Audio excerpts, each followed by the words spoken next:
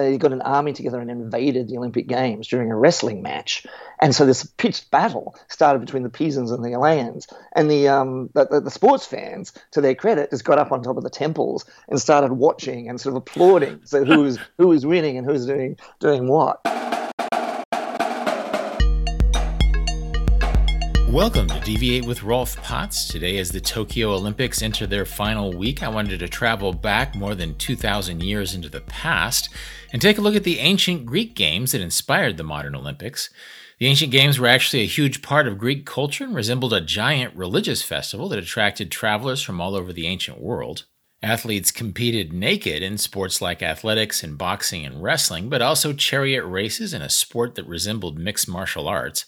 The festival also attracted poetry slams and carnival entertainments and a giant prostitution industry complete with its own guidebooks. Herodotus debuted his famous history book as a PR stunt at the ancient games, and Plato was famously a big wrestling fan. And to learn more about the ancient Greek games, I invited history and travel writer Tony Perrottet onto the podcast. I first learned of Tony through a book called Pagan Holiday, which is about tourism in ancient Rome. His book about the ancient Greek games is called The Naked Olympics, and it's a great primer for learning about what the original games were like. Together, Tony and I talk about why Greece was such a competitive culture and how the games featured no shortage of trash talking. We talk about how the marathon and the torchlighting ceremony were not a part of the ancient games. I start by comparing incidents from the ancient games to recent disruptions in the modern Olympics and to the Tokyo Olympics in particular. Let's listen in. So, Tony, the Japan Olympics were delayed by a year, and it's not the first time that the Olympics have been disrupted. In 1916, World War I disrupted the Olympics, and also in 1940 and 1944. You're sort of an expert on the ancient Greek Olympics. Did plague or disaster or war ever delay the ancient Greek Olympics? Never once. They went for nearly 1,200 years, every 4 years in the summer, without fail. It's kind of an extraordinary record, really. They just it was a very important religious event, so the idea of cancelling it or changing it never crossed anyone's minds. Am I correct that it was a 5-day event? It started off with one in 776 BC, back in the darkest antiquity. It started with a single event. There was a 200-yard foot race, and it was won by a cook named Coroebus. And that's about all we know about those games. I mean, the thing that we have to realize is that there were games in every city around Greece. There was like several hundred city-states, and they all had games. There were like 4 really top ones at Nemea and Delphi and whatever. But then the most famous of all was the Olympic Games, because that was dedicated to Zeus. So it probably started as sort of a religious ritual, and the Greeks saw sports and athletics as a sort of a act of devotion to the gods. And how far did people travel to go to these Olympic events? I mean, they came from Athens. You walk 300 miles from Athens, trudging. Take about 10 days. But as they became more famous, around the classical area, about 4th century BC, all the Greek colonies over in Asia Minor, today's Turkey, they would send people over. The Greeks had colonized all around the Mediterranean, so you'd get competitors from Spain, from the south of France, from Italy. This is in Sicily. It was called Little Greece. So everyone, and it was a major project. You would be schlepping for weeks sometimes. Well, one thing that I learned from your book is that it's as much pageantry as is attached to the modern Olympic Games. It really doesn't hold a candle to the ancient Greek games. You compared it to like the Hindu pilgrimage to Varanasi, or the Hajj to Mecca for Muslims. You talked about it. You sort of made it seem like it was Mardi Gras combined with Disneyland, and you called it, quote, the ultimate pagan entertainment package. So what besides sports happened at the Olympics in ancient Greece? Well, almost everything you can think of. It was sort of like it's very hard for us to grasp the religious significance, these amazing rituals. There'd be like sacrifices of animals. There'd be like oaths in front of enormous statues of Zeus. There'd be sightseeing as well, because the sanctuary of Olympia was quite remote.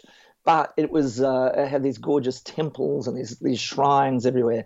So, and the temples were like museums. You'd go in there and you'd see the most famous artworks. Phidias's sculpture of Zeus was one of the seven wonders of the ancient world, but all sorts of extraordinary things. You'd find, they would put dinosaur bones in as well, which the Greeks thought were evidence of the Titans that had once walked the earth. So there was that, and then there was like every sort of Coney Island sort of carnivalesque attraction. There's 40,000 people who are stuck in this sort of place. There's without any hotels. There's one for VIPs, but everyone else is just camping out. So everyone's just hanging out. There's vendors going around selling food. There's orators standing up on their soapboxes, like trying to convince people of one thing or another. Historians and writers would come there to debut their works because they knew the most influential and the richest and the smartest Greeks were all there as well. Herodotus is the most famous writer who turned up, and he was working on the histories, and he thought he'd test out his material because the smartest and the richest and the most influential Greeks were all in one spot.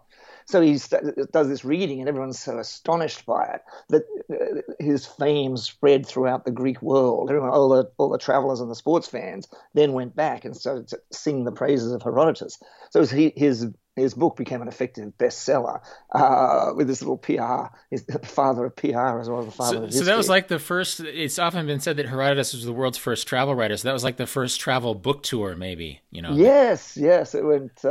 And excellent PR, just a stroke of genius.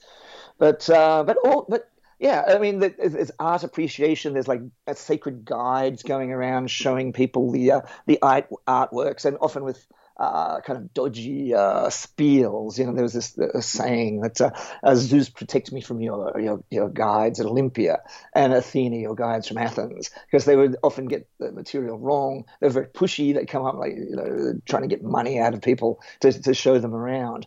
So things hadn't changed that much. And yeah, so these were the how do you say that? Exegeti? I think I go with exegeti, but I think it's in ancient Greek. No one really knows how to pronounce it. Well, it has the same. It sounds like exegesis, like they hold forth. So, like basically, the tour guides of ancient Greece, and it sounds like they weren't always very honest. Yeah, they were. They were notorious for ripping people off and just getting their stuff wrong. And so like Pausanias is the great guidebook writer who came in more or less the 2nd century AD when the Romans were basically running the show. But he wrote a guidebook, and he's always bitching about the guides who are just like getting their facts wrong, and you can't shut them up. That's another thing. They're like prattling away, and they're getting it wrong, and that drives Pausanias nuts, because he wants to make sure that the legendary references are correct, the stories behind all this.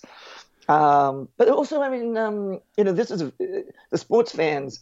They were also it was almost all men who went there. It was only men and unmarried women were allowed to go, and it ended up they like prostitutes from all around the Greek world would also turn up because they could make as much, in 5 days as they could in a year otherwise. So was there a prostitute district or?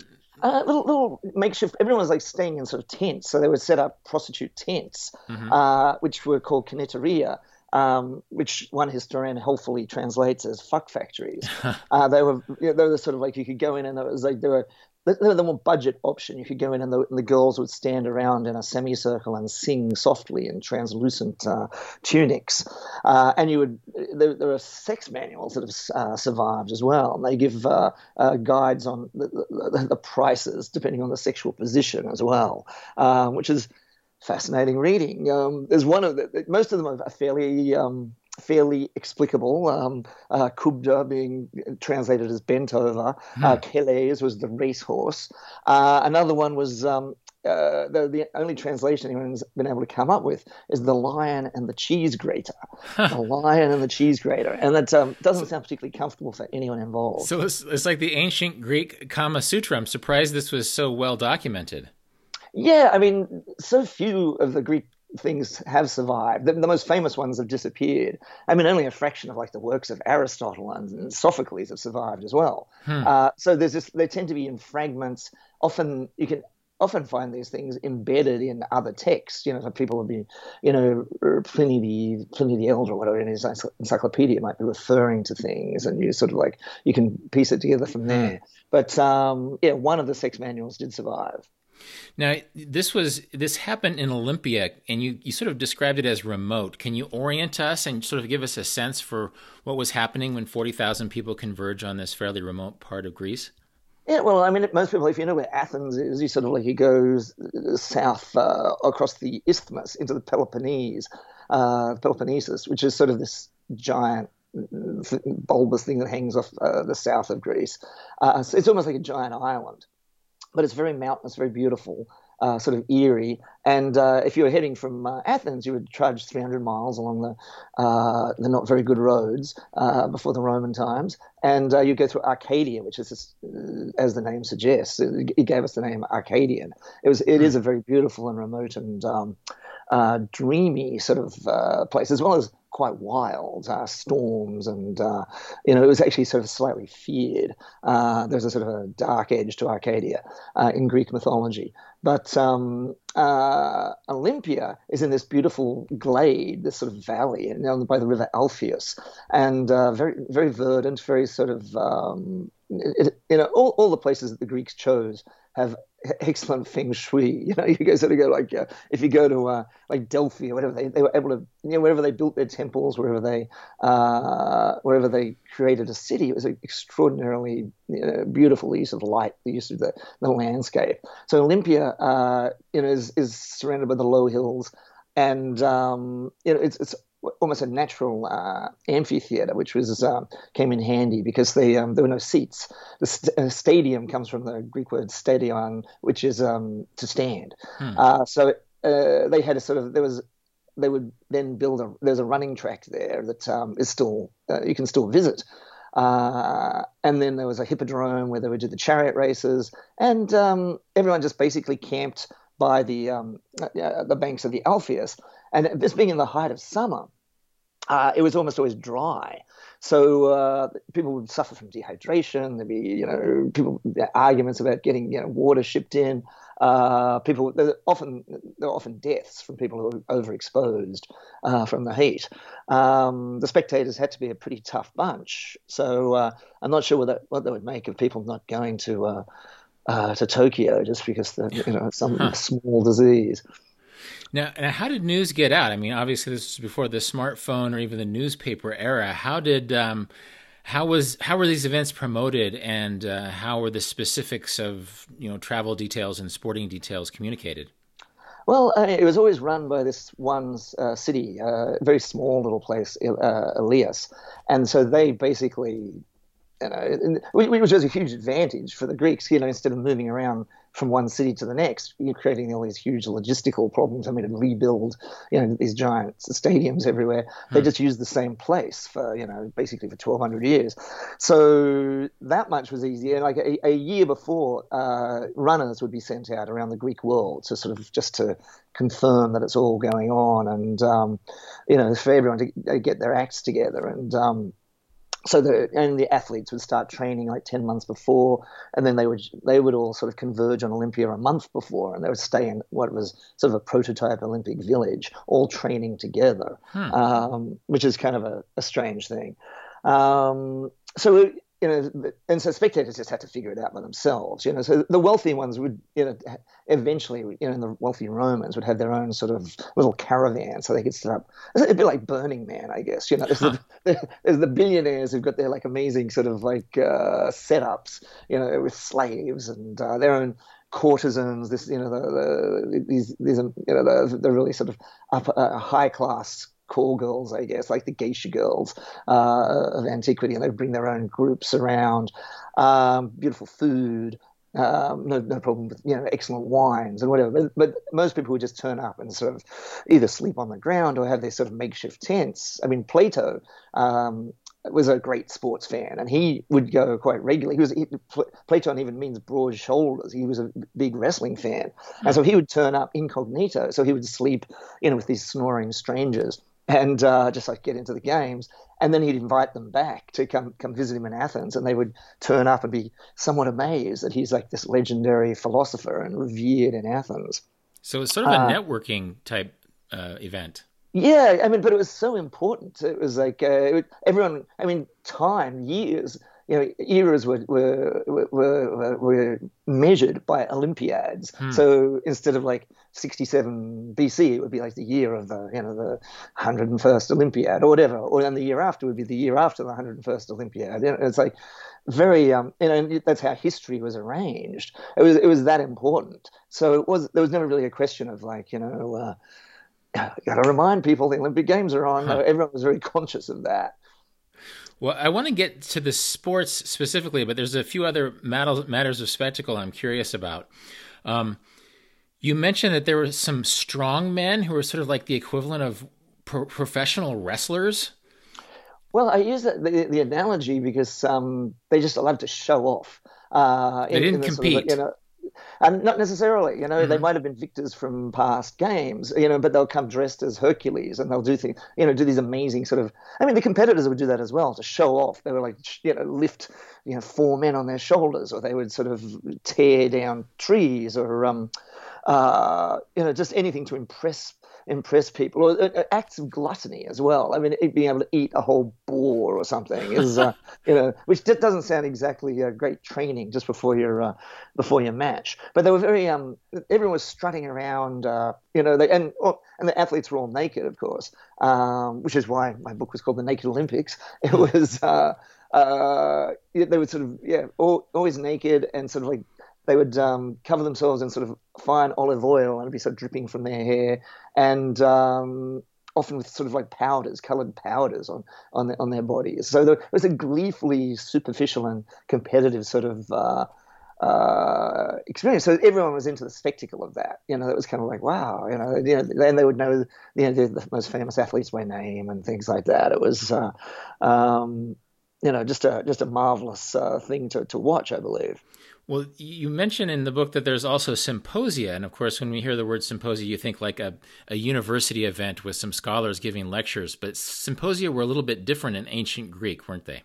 Yeah, wine was a very big element. And it was very social. They had a thing called a crater, which was a big sort of like a giant wine glass, and everyone would share the crater, and they'd go around, and as everyone would get drunker and drunker, and so the erudite conversation.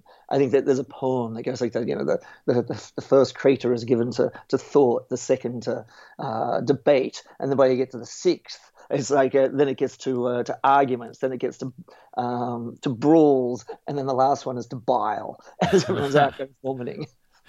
So there was a philosophy was almost like a drinking game or something back then. Yeah, it's a bit of a Monty Python situation. What was it? What's the Monty Python song? Aristotle was a sucker for the bottle.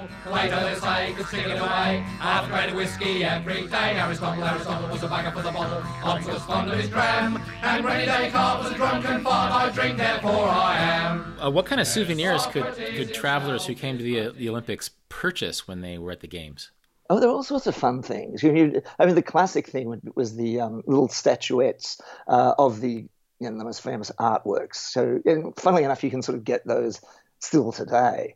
But there'd be like plates or little rings that would be embedded with like the image of Zeus, Phidias as Zeus.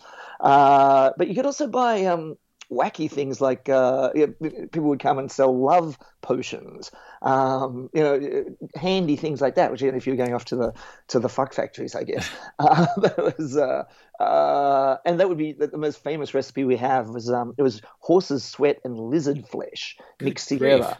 Yeah, and Pliny the Elder actually said to make someone fall in love with you, you would actually grind a little bit of your own feces into the other person's meal.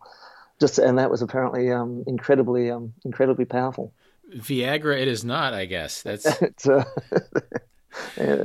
So before we get to the specifics of the sports, I want to zoom out a little bit because athletics are sort of famously, historically, a peaceful rite in the ancient world. And of course, you mentioned that Aristotle was a fan of wrestling. I think back to the old epic of Gilgamesh, and one of the key events in that is when Enkidu comes to Gilgamesh's city and they wrestle, and they end up becoming friends, right? So these two people who could become enemies end up befriending each other after a wrestling match. With Gilgamesh wins, but he respects Enkidu afterwards, and they become lifelong friends. Sort of this ritualized violence, I guess, that takes the place of violence. So I'm wondering, why was this something that happened in Greece and not famously in Britain or India or China? What was it about Greece that made it prime for these ancient games?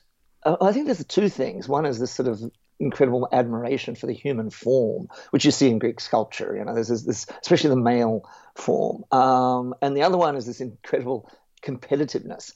They were actually kind of insanely competitive. There was like each city-state they were always fighting amongst one another. But even within the city states, they would argue. They'd have beauty competitions. There was like a kissing competition, which was between young boys. But there would be eating competitions. They're just competing about everything, and extremely uncooperative bunch. And thus Greek history is sort of this anarchic thing.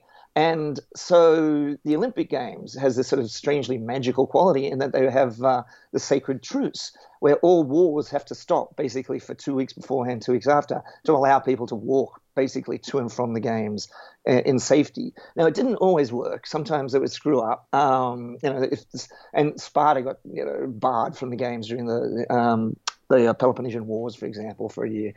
Politics would creep in. And the most extravagant case was when a group called the Pisans decided to take over running the games, and the Eleans who usually did it got so enraged that they got an army together and invaded the Olympic Games during a wrestling match. And so this pitched battle started between the Pisans and the Eleans. And the sports fans, to their credit, just got up on top of the temples and started watching and sort of applauding. So who was winning and who was doing what. And the Eleans won, and they got the games back. But a lot of the vices that we associate with the Olympic Games were there right at the beginning. Well, we think of America as a fairly competitive culture, but in your book you talk about how there was, competitions among surgeons, and that weddings and funerals had races, and on military excursions they would bring sporting equipment. So just how deep was this sense of competitiveness in Greek culture? Oh, it was extreme. It was just very sort of, and even the athletes, they didn't even, they turned up as individuals. They didn't, they were very proud to come from Athens, just from Sparta or whatever, and those cities were proud of them. But they didn't go in teams. In fact, there were no team sports at all. They were all individual competitions. And so even calling them sports is technically incorrect. It's sort of an athletic competition because they compete as individuals. And indeed, the sports was part of every social occasion. And in Homer, there's probably one of the most amazing descriptions of sports in literature. Athletics in literature is the funeral games that Achilles holds after his friend is killed, and that gives some of the most vivid and extraordinary descriptions of ancient athletics. Now let's transition into the athletic aspect of this, because I thought it was interesting. They don't march as teams. Sometimes they could even sell their loyalty to another city. There were 18 events. Some of them are familiar, like running and wrestling and boxing, and discus and javelin. But there are also things like chariot races and sprints in full armor. So what was the sporting aspect of the games like? I think it was very spectacular. But again, to sort of dissociate it, it was a 5-day event, but the religious element and the social element took up as much as the actual sports. For example, the first day, everyone's hanging around swearing an oath on a slice of boar's meat that they'd not used magic to enhance their performances. So this the signing in as the first day. Huh. And then the second day is basically devoted to the long jump. which is part of the pentathlon there, but it was performed from a starting position, and you just sort of crouch down and use these leaden hand weights and swing them back and forward, and then leap into the sand from there to the sound of flute music. So things like that, it would have been something marvelous to watch, but it's quite different to what we might imagine today. Well, and then boxing, as I understand it, if it had sort of come to a draw, that they would settle the match by just letting each other punch each other without defense until it ended. Yeah. I mean, it was a pretty brutal sport, and that was I mean, skipping over like day 3. Everyone sort of got a rest because they're all having a giant feast with slaughter of 100 oxen. But on day 4, all these body contact sports are on, and boxing, weirdly, it's super brutal, and they wrap leather thongs around their fists, and body blows were forbidden anyway. But so you're trying to get to the head, and if it were going on too long, just whack each other on the head until one of them drops. And of course, this ended up, Apollo may have been the god of boxing, but it's like their faces were basically devastated, and it sort of became legendary. Like one guy, he was an Olympic he'd gone back from the Olympics. He came home and he got cheated out of his inheritance because no one could recognize him. And another one, no one knew who he was except for the family dog recognized him because he was so beaten up. Jeez. Now, is boxing different from Pancration? Did I pronounce that correct? Pancration, I think. Yeah, Pancration. That was probably the most extreme of them. I mean, there was wrestling, which I think is probably one of the most recognizable ones. It was, again, very, very dangerous because no one wanted to give up. They were so competitive that they wouldn't give up. And strangling was not only allowed, it was encouraged because it was one way of making people, stop fighting. Mm-hmm. But the Pancration was this all-in brawl, and where you could do anything except eye gouging, and it was probably the most dangerous and most bizarre of the sports, and maybe it's sort of like Thai kickboxing. That might be the closest thing because they're flailing at each other and just doing almost anything, and it was one of the more exotic sports, I think. Was it like mixed martial arts, maybe? Yeah, that might be a nice close analogy, actually. Mm-hmm. And one more question about the sports, the chariot races. I mean, obviously there's no parallel between the chariot races. What were those like? They were pretty chaotic and pretty dangerous. There was famously there'd be terrible accidents along the way, and in one event, I think 22 chariots started and only one came in unscathed. But it was still very popular and it was very glamorous. It was a bit like Formula 5, whatever races. Because people could invest money, the nobles could invest money in the finest horses, the most beautiful chariots. Like the Emperor Nero, when he came, he wanted the chariot race was a big one for him, and he actually fell out of his chariot, but was awarded the victory anyway. But and then he added poetry reading to the events as well, which he also won, unsurprisingly. But yeah, it was very spectacular to watch. I think in the same way that we like watching car races today, because there'll be tumbles, there'll be like deaths, people dragged along. I mean, Ben-Hur, the movie Ben-Hur, has a marvelous recreation of what it was like. I tell you! Are you not Romans? Come on, Messiah!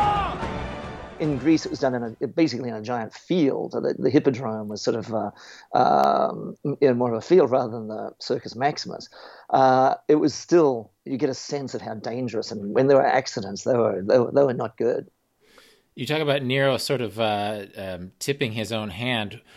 Were there unfair athletes? Did people throw fights? Did people cheat? Did judges were bribed? What happened with that? Yeah. No, that almost at the very early on. It was like it was actually 388 BC. A guy named Eupolis of Thessaly bribed his competitors to throw the game, the wrestling match. But he got found out and was drummed out. And from then on, you had to make a special oath that you were not going to cheat, and that meant bribery as well as magic and whatever. But still, scandals would come up because it was very hard to track, and the games were plagued by these sorts of disasters. Nero is an unusual case because the Romans conquered Greece, like in the 2nd century BC, so they were running the show, but they also revered Greek culture and and sort of absorbed it into their own sort of their own customs, and so they were very happy that the Olympic Games carried on, and Roman tourists started coming along as well. As the important thing was that you had to be able to speak Greek, because the Greeks were very chauvinistic. Even though they fought amongst themselves madly, it was like some dysfunctional family. But there was a complete difference between the Greeks and the barbarians. Everyone who wasn't Greek was a barbarian. So the Romans had to sort of elide that by becoming very cultured in the Greek in Greek traditions, speaking Greek. Horace said this. There was a famous saying that Greece took captive its conqueror. So Greek culture was actually spread by the Romans all around Europe, to the frontiers of Scotland, to the marshes of Germany. But the Greeks sort of lost out, and they lost their independence, and they couldn't run around killing each other quite as often, which was disappointing for them, I think. Well, maybe even the fact that we have the modern Olympics was sort of propelled a bit by the Roman influence on Western society today. Yeah, no doubt. They really helped keep it going up until 392 AD, and then it was the Christians. It was the Christian emperors took over, and it was as the most important pagan rite, pagan festival. They finally canned it, and then barbarians started coming around and trashing Olympia, and it just fell to bits, unfortunately. But the knowledge of it kept going. Even in the Middle Ages, there would be sort of whenever there were little weird little sporting meets, they'd often called on the Olympics or whatever. It was always referred to, but until the 19th century, when Pierre de Coubertin, of course, a French guy, decides to revive them as a way of bringing back this idea of the sacred truce, in a way, of international solidarity, which was a fantasy, but an appealing one nonetheless. Well, as I recall, the Olympics started out as a strictly amateur undertaking. And I know that the great Native American athlete Jim Thorpe was robbed of his medal because it found out he was given money for a football game at one point. How did amateurism figure in at all in the ancient games? Not in the same way. It was basically a misunderstanding in the modern era. And so the British in the 19th century, when they started their sort of pip in Eton rugby, sort of in the sportsmanship, they had this idea of the Greeks that they were amateurs. And the one thing that is true is that there was no cash prizes. You would just get an olive wreath to wear, and it was and there'd be a big feast. But the city-states would pay promising athletes to be trained. They'd help get them to Olympia. They would, what's more, reward them in extravagant ways when they came back. They could become politicians. They could become judges. They would get gifts of houses, olive oil, great vats of olive oil, or whatever. So there was sort of if you were Olympic victor, you were kind of a made man, in a sense. Not only would your name be remembered through history, you would have a sweet sailing, as Pindar put it, for the rest of your life. And so they didn't really, the Greeks didn't have amateurism in the same sense. And the British in the 19th century particularly liked it because it was all very much aristocrats who were in the playing fields of Eton and rugby, and they wanted to keep the working man out. And so if the workers, because they were kind of tough, physically tough, they didn't want to be sullied by having to deal with the working classes. So, and the workers would, to be able to train, to be able to, would have to probably, to take money or be subsidized or some sort of commercial venture. And so in a sort of a very subtle, snide way, this concept of amateurism was to keep the masses out of the Olympic Games. And Pierre de Coubertin was a French nobleman who really admired the British because the French had been whipped by the Prussians in the Franco-Prussian War. The French manhood was obviously, he decided, kind of feeble. And the reason that the British were doing so well running the empire was because they had this sort of sporting tradition. So he sort of latched onto that. But the whole distinction between professionalism and amateurism is kind of bizarre, because it meant that poor old Thorpe, like back in, when he was, in his misspent youth, took some money, whereas the aristocrats never had to, sully themselves with filthy lucre. Yeah, no, it's easy to forget that came out of wealthy people who didn't want to compete with the hoi polloi. What was it like in the ancient games as far as aristocrats versus common men? Because you mentioned that the first champion in the Olympics was a cook, which is a pretty working class profession, whereas the chariot races were often aristocrats. How did that split work? Yeah, I mean, the chariot races were sort of had this built-in sort of financial threshold, so that was somewhat different. And you would read about aristocrats like Alcibiades in Athens, saying that he didn't want to have to wrestle with a barber or something. But the reality was Athens. The gymnasium was inherently kind of quite a democratic place, because you would go in. Every young male would go in for physical training, all naked, all sort of like there. So it's sort of it just had a natural democratic process that, and people overall didn't mind if a cook or a hairdresser or a fisherman was able to. To rise up through the ranks that way. And it was sort of a great engine of social mobility. And I sort of liken it to soccer in, the working class areas of Britain, or basketball in the Bronx. If you become good at it, you will rise to the top. And it's a way of getting out, changing your life and becoming, a part of a totally different social class. So that's one thing that I think is kind of appealing. The Greeks were like, if the gods had blessed you with this physical prowess, who are we to keep you out of the games? And everybody was naked, so you couldn't really tell who was rich by their clothing, right? So exactly. So who knows? Maybe their haircuts, but right. Now, what kind of training and diet went into the competition? I mean, were there certain foods or regimens that went into training for these events? Yeah, well, there were professional coaches, and in each of the cities, and they sort of became famous the sports, the festivals were a huge deal, and people would travel around. You'd spend your whole life going from one to the next around the Greek world if you wanted to. So you would get these sort of athletes who would just like go on tour around, and they would have their coaches, and the coaches did think about food, because obviously they knew what you ate would have a huge influence on your training regimen. But it's just as wacky as today. They would discuss what fish should you eat? From the sea or the lakes? What seaweed? Which one's going to be better? And they would come up with sort of fad diets. One guy suggested a diet of all pork, nothing but pork, and another one was all figs. Which must have done hell for your digestion, but eventually they probably would have figured out that just they mostly did figure out, like, much like today, that just a good balanced diet is not a bad way to go.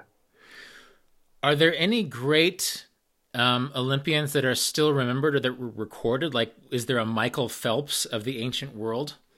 Yeah, I mean, all their names are there. We don't really think of them today. I springs to mind Milos of Croton was one guy. He was like the most famous wrestler because he would turn up carrying a cow on his shoulders, and he was known for great acts of prowess, like tearing down trees. But he also wasn't terribly bright, and he ended up going back to his life as a shepherd. And to prove how strong he was, there was a tree that had a sort of a wedge in it, and he sort of was going to remove the wedge, but he got his hand caught, and the tree sort of closed up, and he got his hand stuck, and then he was devoured by wolves that night. So something of a ignoble end to him. But most of the names, they're sort of they would be remembered in the ancient world, but they don't, and there'd be little statues of them all over Olympia. So they sort of became part of history.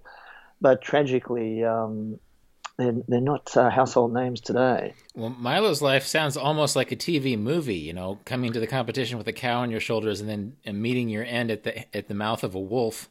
Yes. No, it's... and I think it was told as a sort of a parable of, as Homer said, he who lives by his strength will also die by his strength.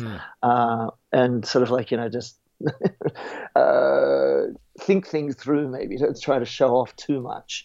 Of course, the Greeks never paid attention to that. But, like most parables, it's sort of, it's a nice idea. Did non-Greeks think this was weird?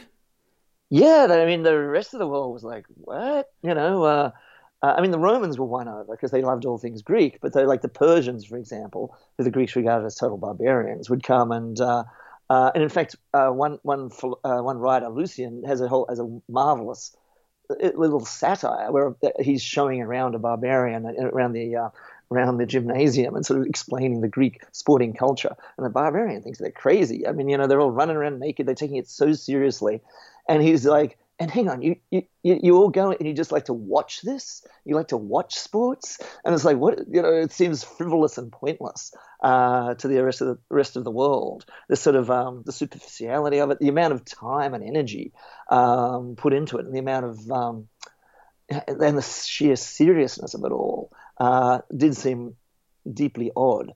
But it was part of Greek culture. The gymnasium. That's where school classes were held as well. It was part of, the balanced mind and body and the physical, the aesthetics. And, that's where artists would go to study the human form. It was all mixed in together for the Greeks. It wasn't, you couldn't separate it. Now, there's the famous Battle of Peloponnese, and as I think maybe that inspired the movie 300. This is where we hold them! This is where we fight! This is where they die! And these shields, boys! Thermopylae, yeah. Correct me if I'm wrong, but was the reason there were so few Greek defenders because all the other Greeks were away at a wrestling match? Apparently so. It was, and Xerxes was just astonished that there's only 300 of you guys. And when he learned later, that they were all hanging around throwing the discus and whatever in hundreds of miles away, it seemed deeply strange, and it was. But who knows? For the Greeks, that sort of homage to Zeus, maybe that sort of got their morale up to actually beat the Persians later. It was so part of their culture to not do it would have been, an insult to the gods, and because the gods took as much interest in the games and the results as humans. They're all like sitting around on Mount Olympus observing what was happening, and to not do that was just unthinkable. Now, you talk about it was a big deal. It was an insult to the gods to not take part in this. Yet there were some Greek skeptics, most notably Diogenes. Yeah, he's one of the rare naysayers who would wander around denouncing the games. Because he would go to the games and sort of like spout off about them and make himself very unpopular. And he was a strange character who would sometimes stand up and start masturbating on a pedestal or whatever, but to make an obscure philosophical point. That men overrate sex, I think it was the point. So he stands. I get too obsessed with sex. So he was quite a naysayer, and some of his protests were kind of obscure because, like Hercules being a huge hero for the athletes, he said like one of his tasks was to clean the Augean stables. So he just sat down and did a giant turd in the on the running track. Diogenes did. Yeah, so like just clean that up, and you can emulate Hercules. So it's a very striking. It's more like performance art than anything else. Now, did he not like take a wreath from a champion and say, "Look, you may have won a race, but I'm the champion of life"? Yeah, I mean, there was a critique that he did think that people putting too much effort into the superficial physical side of life. What about philosophers? What about artists who are thinking about the great issues, life and death, and the spirit. So it was a valid criticism. That it's all very well to be into your sports, but there's more to life than that. And but he was very much in the minority, and he was sort of considered just a crank, really. He's sort of a nonconformist, I guess. Yeah, a refusenik. Right. Yeah. So all these years later, does the modern Olympics resemble at all the ancient Olympics, or is it sort of a different monster? It's a quite different thing. It's like, sports is now removed from our religious lives, it's sort of like it's its own self-contained thing. Even though the passions can be extreme, it's sort of like it's not as embedded in our lives. It's so that is quite something. I mean, the Tokyo ones are obviously going to be quite different. But if you look at the ones in Rio, or to take an example, that was kind of like a orgiastic sort of free-for-all. The whole city's sort of devoted to, this event, and everyone's like running around partying, and, the athletes are running around, and it's like the Olympic Village is sort of, they're handing out dozens of condoms a day, they're running out of them. And so it's this sort of like wild, festive scene. So you can sort of get a sense of it, but it just doesn't have that sort of spiritual level that it used to. And some of the connections to the ancient world are very spurious. Like everyone loves the Olympic torch, which people assume was done in in the ancient Greek times, but it wasn't at all. It was actually invented by the Nazis in 1936. For Leni Riefenstahl to do this movie Olympia. They all sort of came together and like, what can we do to get this sort of Greek Aryan connection going? So they come up with the idea of running, from lighting the torch in Olympia and like running all the way back, and it became hugely popular. And the next two were cancelled because of the Second World War, and so they thought, it's such a great idea, why not do it? So it's become this extremely popular. Running around the world. It's like a PR thing. It's kind of amazing. But that is a fantasy, like so many of our ideas of the ancient world, really. Well, the modern Olympics have famously ended with the marathon, but was the marathon a part of the ancient games? No, that was Pierre de Coubertin came up with that, because the first of the modern games was in 1896 in Athens, and he was like, what are we going to do? And there was a Battle of Marathon, was this famous naval battle, and the Greeks won against incredible odds. And so this an Athenian runner had the news, and he went 23 miles back to Athens, blurts out the news that we won, and then drops dead.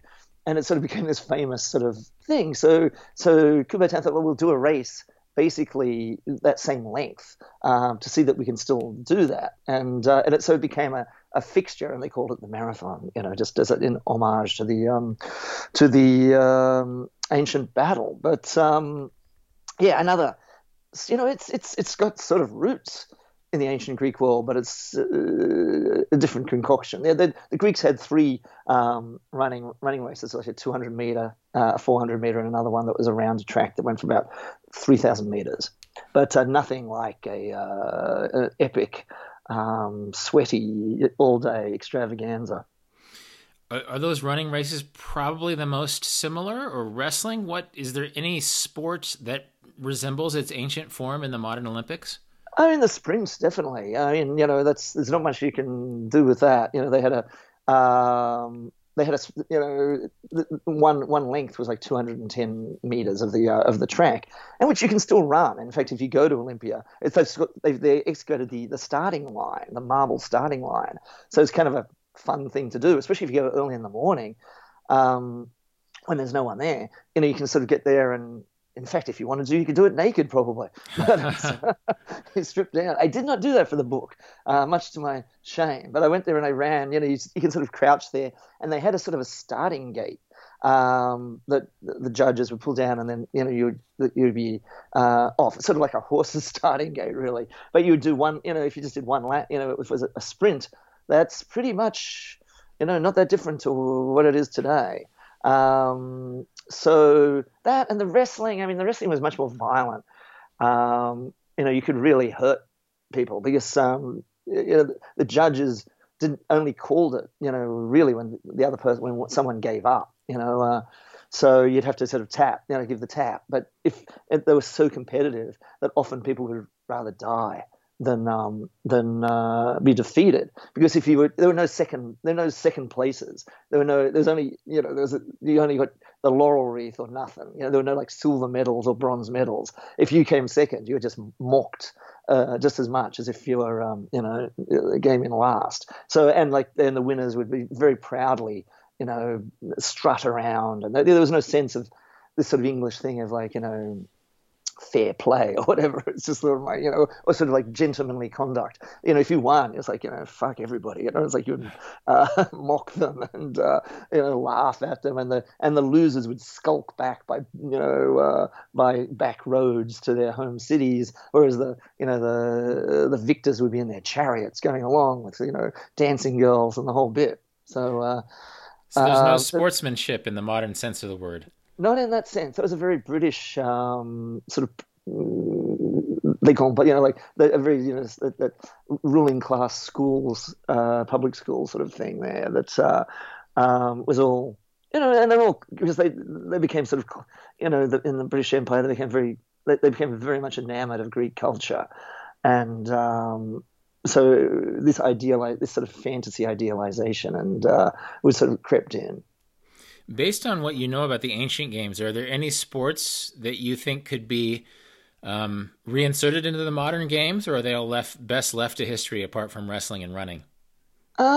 Interesting. Even the discus had to be revived, and in the Victorian age, because no one had thrown a discus, for 1,500 years, and so they were like they had to sort of they had excavated some discuses in Greece, and they were like, we'll make one sort of like that. And the funny thing was that all the discuses in different games were different sizes. So, they didn't have records in the sense of that we have, to measure, because there was different weights, there were different shapes or whatever. So, so that's kind of like a wacky thing that did get reinstated. I'm sure, karate is being introduced for the first time this year. I did a story for Smithsonian. It's just out now. So Tokyo, that's, I'm thinking of the Pancration, is right. Like, but it's very, very different, because karate, they had to actually come up with, special rules to make sure there's no injuries, there's to make it safe for everyone, and sort of regularize it, because there's many different schools of karate, and it's I found it kind of interesting researching it, because in the Asian athletic tradition, it's very martial arts. It's very it's not really competitive sports in the sense that Europeans have. It was more you do karate you compete with yourself, your self improvement. The tournaments were only really brought in the 1920s, and as European influence really came through, and they had to come up with rules and who won and whatever, and karate,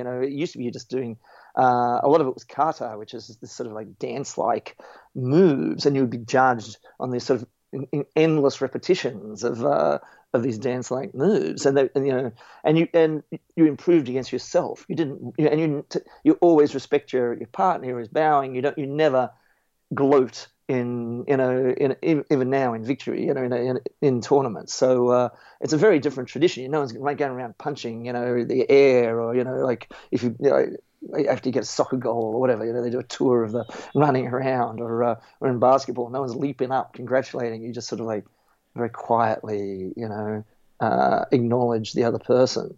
So it's kind of, there are certain karate, aficionados who think it's a mistake that it'll destroy something in karate to have it this high profile, to glorify the competitions this much. So it's like they're reverse engineering an Asian sport with Greek competitiveness?